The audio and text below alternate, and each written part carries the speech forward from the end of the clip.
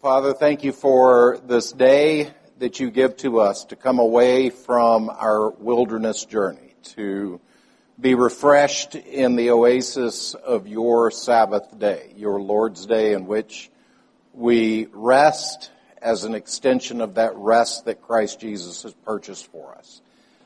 Both for our covenant children now, we pray that they would know and grow in that rest, and that we adults who are studying your word would do the same. In Christ's name, amen.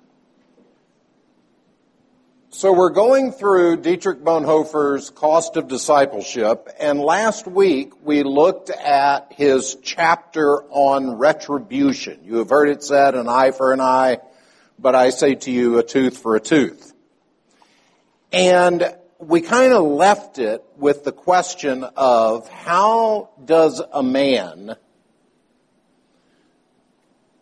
move from a position of absolute pacifism to engaging in military resistance and never believe that he has changed his mind or changed his opinion or his theology.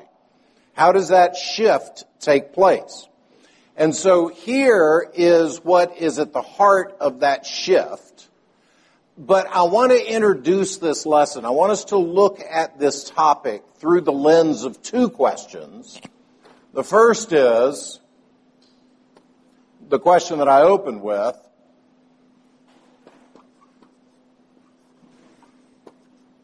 How do we go from pacifism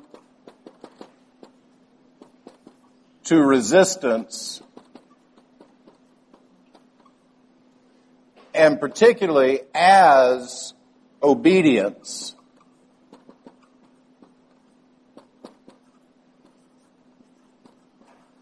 to the Word? How do we make that shift from pacifism to resistance as an expression of our obedience to the Word?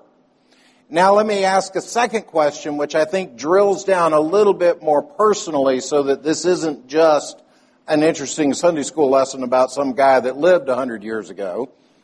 But secondly, the second question is, how does one person, or let me rephrase it a different way, how do two people read the same Bible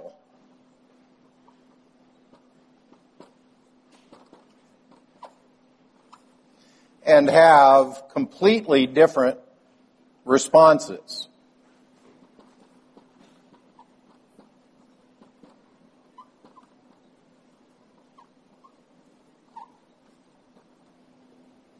How do two different people read the same Bible and one person is absolutely bored? One person says this was incomprehensible mumbo-jumbo, touched not the emission from the if and the that and the thusly then shalt thou. And you look at this and you go, what is this stuff? What am I doing? Why am I even reading this? And another person reads the exact same passage and walks away saying, this transformed how I view my day. This transformed how I view myself, the world around me. This passage really spoke to me. How do we come up with two completely different reactions to the exact same word? And the answer, we all know in our heads, is that the Holy Spirit makes us alive. And He does so sovereignly. He makes one person alive to the Word. He makes another person, he does not. He passes over another person. But even to get closer to that, is this not the experience in the Christian life? Are there times that you, personally, a follower of Jesus Christ, sit down to His Word, to His Bible, and walk away from it going, this is kind of a chore? And particularly if you are reading through the Bible with us in the back of your bulletin inserts, you'll note that some of the passages in there are passages that at the end of the chapter you're kind of going, what was that? How do we have such completely different reactions? And the answer, and this gets us into the answer to both questions. How does Bonhoeffer move from an absolute pacifist position to engagement in the resistance? And how do two people read the same Bible and have two completely opposite reactions to it? And the answer is in this question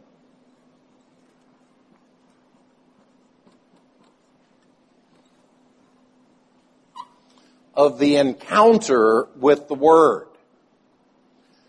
When you encounter the Word of God, are you doing something different than when you encounter a Stephen King novel? Is there something inherently different about encountering God's Word than there is encountering great American political speeches of the founding era? Yeah. There's something different. Now, sometimes in our own hearts there isn't. Sometimes in our own hearts we walk away from this feeling really, really dry, like we just chewed on sawdust for a good 20 minutes. But there is an encounter that happens here in the Word of God. And so read for me, somebody, 2 Timothy chapter 3, verses 10 through 17.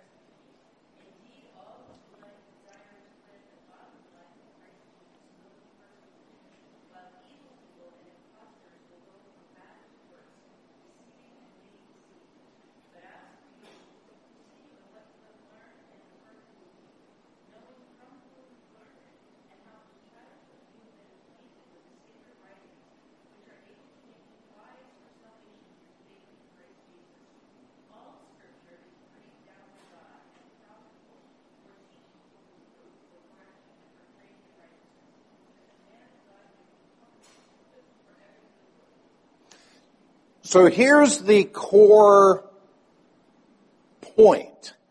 Here is the absolute foundational point that we need to address in order to address both of these questions.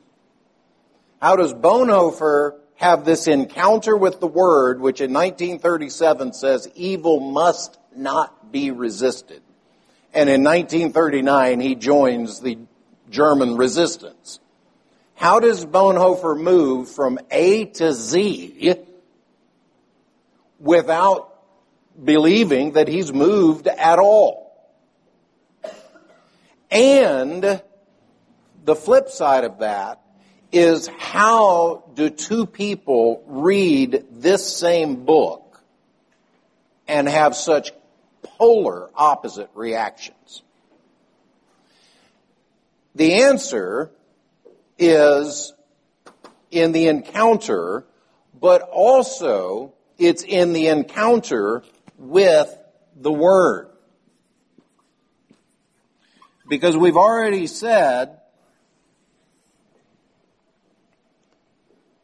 that we're all going to agree there's something different about 2 Timothy chapter 3 verses 10 through 17 than there is The Shining chapter 2 paragraph 1, which I have no idea what that is, by the way. I'm not making it. But we agree there's something fundamentally different. We agree there's something fundamentally different between Matthew chapter 5, the Sermon on the Mount, and the history of the American founding fathers and their thought of personal liberty versus, whatever. We agree there's something deeply different. This is not just another philosophy text. This isn't Jordan Peterson's 12 Rules for Living.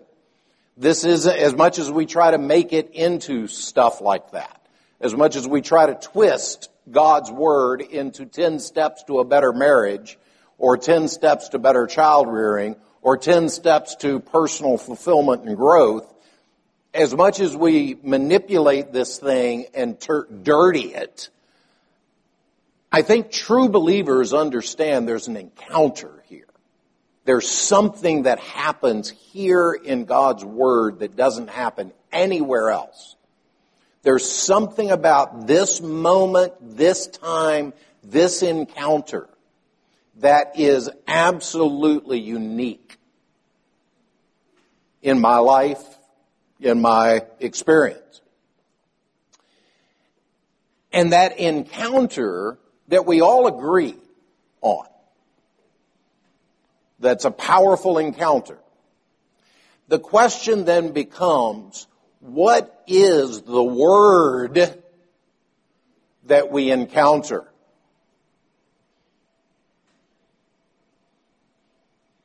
And if you can understand that, if you can get why the point is so important there, you'll understand not just how Dietrich Bonhoeffer makes his shift, but you'll understand a lot of stuff. Anytime someone tells you, the Holy Spirit led me to do this, and you're going, yeah, no, he didn't.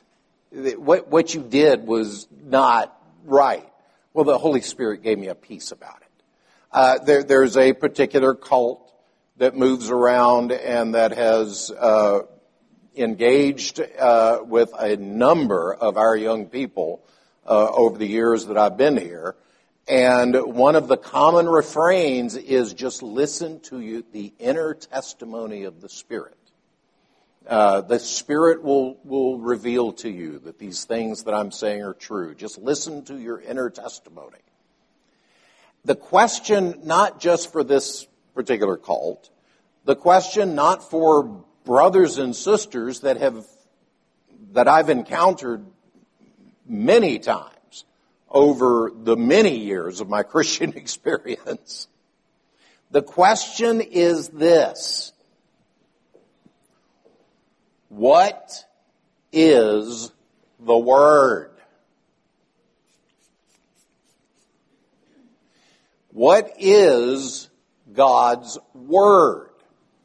Because we know it's more than just the pages on the paper. Because one person encounters the Word and the other person doesn't. Now, I'm saying that provocatively. Any online heresy hunters, stick with me. We'll get to the end and I'll be orthodox. But the question is what?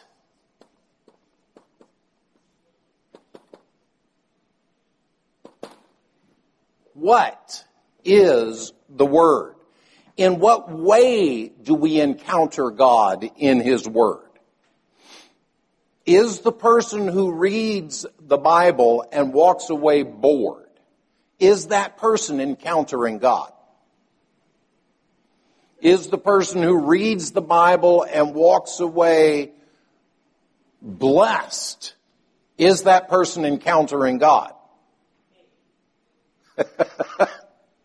So we recognize that this encounter with God and the encounter with God's Word is not a mechanical, if you read these 10 verses, you will encounter God in His Word. We recognize that there's something more, some spiritual dimension when we encounter God in His Word. And the neo-Orthodox guys really center on this. What the neo-Orthodox guys, helpfully abbreviated NO, what the neo-Orthodox guys, but if you're tracking with me, I hope you understand this goes to a lot of charismatic stuff. This goes to a lot of Pentecostal stuff. This goes, frankly, to a lot of broad evangelical stuff. All this stuff about the Holy Spirit led me and I got a peace in my heart and God just spoke to me and all these things. Huh? Is that? Oh. Oh no, that was my phone. I'm the guy who's always, please silence your phones. At least it was some hymn thing. Could have been really embarrassing. At any rate, so the neo-Orthodox guys say that the words on the page, they're just words.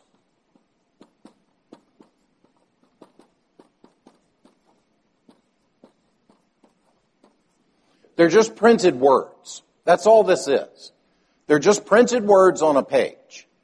And if you're going to encounter God, you've got to encounter Him maybe through these words, but maybe not necessarily through these words. The encounter with God, these words are helpful. They help us encounter God. But you and I can just as easily encounter God when we are sitting by a lakeside and observing the beauty of the light as it casts its shadows across the ripples. And we think of the beauty of creation and how every pebble thrown into a pond brings ripples and has effects on every other thing. That is more insightful than if you sit here right now bored. So which one was the encounter with God? And that's where we get weird. That's the moment at which we start getting really, really weird. And it's not just neo-Orthodoxy that's the problem. It's a whole range of stuff.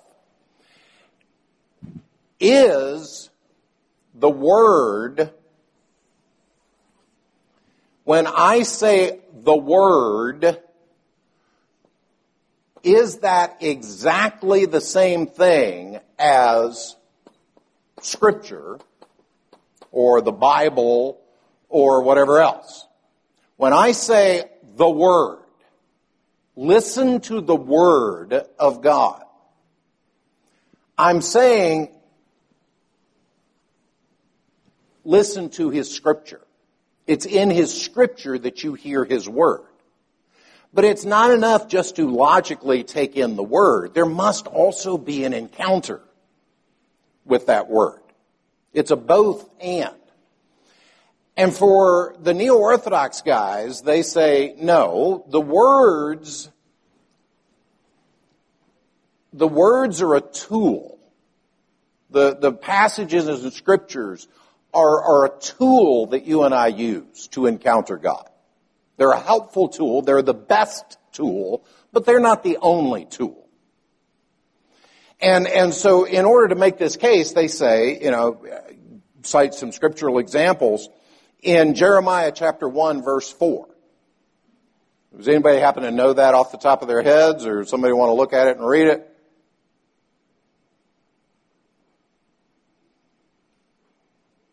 It's a common refrain for all Old Testament prophets. Jeremiah 1:4. The word of the Lord came to me saying. Does that mean that God dropped the book of Jeremiah into Jeremiah's lap? The word of God that came to Jeremiah was something other than the book of Jeremiah. It was a prophetic utterance. It produced the book of Jeremiah. But it was not the book of Jeremiah. The word of God that came to Jeremiah was that encounter that Jeremiah had with God, and the book of Jeremiah is a testament to the word of God coming to Jeremiah. You see the distinction? To go further, Someone read Exodus chapter 34, verses 27 and 28.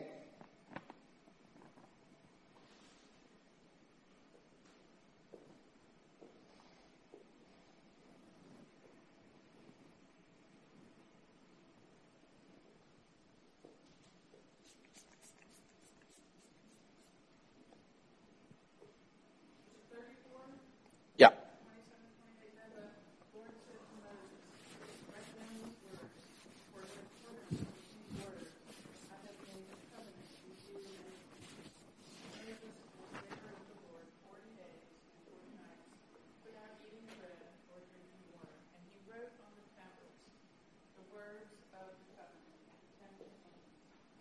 So, are the Ten Commandments the covenant that God makes, or are the Ten Commandments the record of the covenant that God makes?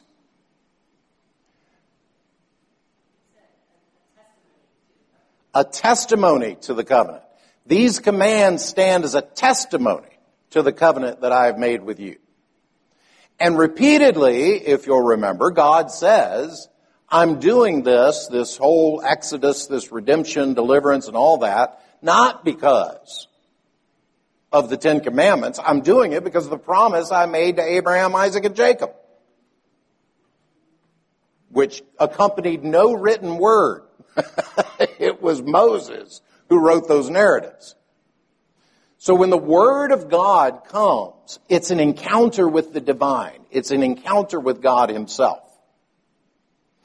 But here is where I want you to draw the distinction, because hopefully, if you're tracking with me, you're 98% of the way there to saying, woohoo, God gave me a word. I'm going to go jump off a building and flap my arms and fly around Sterling like a free bird. What is the Word of God, and is the Word of God coextensive? Is it Scripture? Does the Word equal Scripture? Bonhoeffer will say absolutely not. It overlaps, but it is not limited to at all. But now here's where I think this whole movement falls to pieces. Could someone read for me 2 Samuel chapter 12 and verse 9?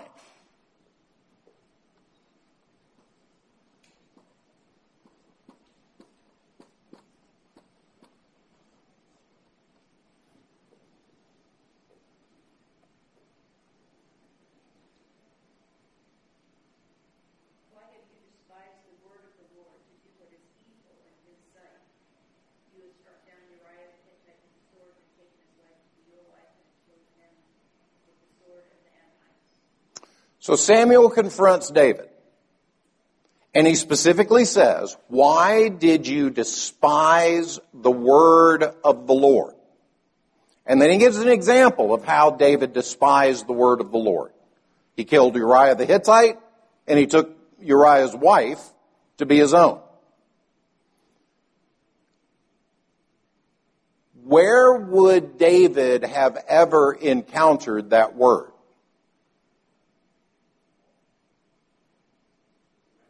In the Ten Commandments, in the Pentateuch, in God's Scripture. So Samuel, this is the point that I'm trying to drive home. Samuel says the Scripture is the Word. You disobeyed the Word of the Lord when you disobeyed the Scripture. I'm sure David had a peace about it at the time. I'm sure David felt the affirmation of whatever. It wasn't the Holy Spirit. But I'm sure David felt like this was the right decision at the right time for the right reasons, and this was what was good for the nation and the messianic kingship and everything and he was dead wrong. And he was called out in it not by some inner testimony, not by God appearing in a vision. He was called out in it by the man of God, pointing him back to God's Word and saying this, and pointing him back to God's Scripture and saying, this is the word of the Lord that you disobey. And that understanding is the absolute difference. If we absolutely camp on that as our core principle, you cannot separate the Word of God from the inscripturated Word of God. The two are identical. There is no other Word from God. This Word is the sufficient Word from God. If we absolutely are grounded in this absolute identification of the Word with the Scripture, it is going to have a lot of impact and a lot of ramifications and a lot of things. But to circle back, because I'm pretty confident we're at the end. Yep. To circle back to my opening question, how is it that two people can read the same verses and have two totally different reactions? And I asked the question, it was a trick question. I asked the question, did the one who walked away bored encounter God in His Word? Yeah, he did. He encountered Him to damnation. God's Word will always accomplish that purpose for which it goes forth.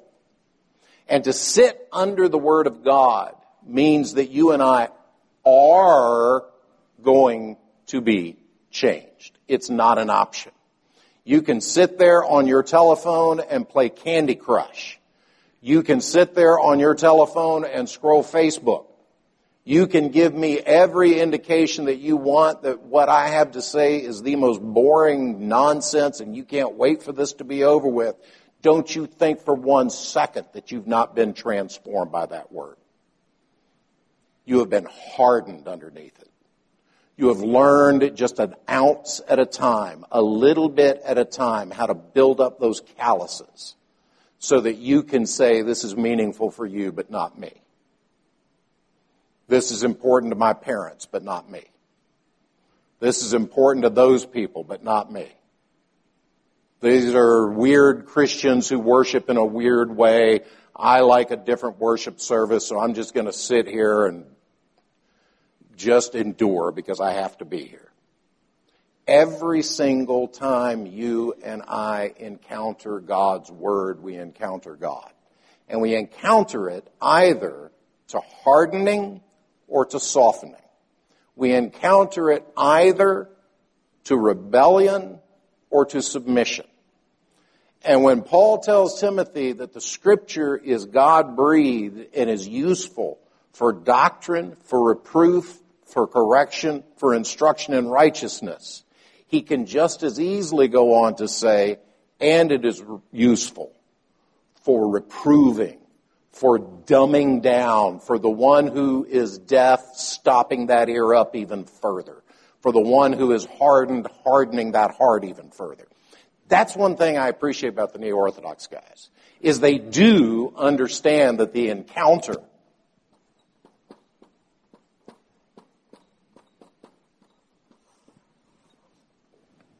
is real. The encounter with God is the most powerful experience that you and I ever will have. It is what we were created for. We were created to encounter God. We were created to dwell in God's presence. And that weekly encounter with God is changing us. It is shaping us. The Neo-Orthodox guys helped me to see that more vividly. But the solution, and this is my last point because I had the watch signal a while back, and maybe we'll do a whole nother one on this, but probably not. Where I think we can draw the truth from these two ditches, I think the Neo-Orthodox guys are in a ditch because they see the importance of the encounter, but they don't see the inscriptured word. The other side may be very well versed in the word and all the jots and tittles and all the nuances of it, and have absolutely no sense of the overwhelming awe of the encounter with God. This word is interesting. This word explains things. This word is laid out this way, that way, the other way. You need to understand this preposition in order to understand this word. Hallelujah, let's go home. And so for a lot of us, our knowledge can be intellectual as a way of hardening our hearts. For a lot of us, our knowledge can be entirely experimental or experiential as a way of just willfully being uninformed in our Christian journey. But I think the sweet spot is what is known as experimental Calvinism. This is something that the Puritans were known for. It is also something that I hope you see modeled in the preaching, the teaching, and hopefully the shepherding, is trying to live out the truths of this word. Trying to do our best to just walk in the light of the word, recognizing that this is God who is revealing himself and revealing us and shaping us through it. So with that, I'm over time, but I thought this is an important point because I do think a lot of people rightly look at Bonhoeffer and say, wow, what a great man, what a great person. And I agree, he was a great guy. And he shows me things about God's word that I really appreciate. But when he says God's word and I say God's word, we have two different things in mind. And I think nailing that thing down is how we can glean the good and winnow out the bad. So let me close in prayer and we'll go into our time of fellowship. Father, we do thank you for this word that is given to us in the pages of your scripture, this word that we are made alive to by your Spirit, this word in which we are nourished. These are the green pastures and the still waters. And Father, help us to be lovers of your word. For in your word we see you, we see our Savior. We're made alive by your Spirit. Nurture us in that, we pray in Christ's name.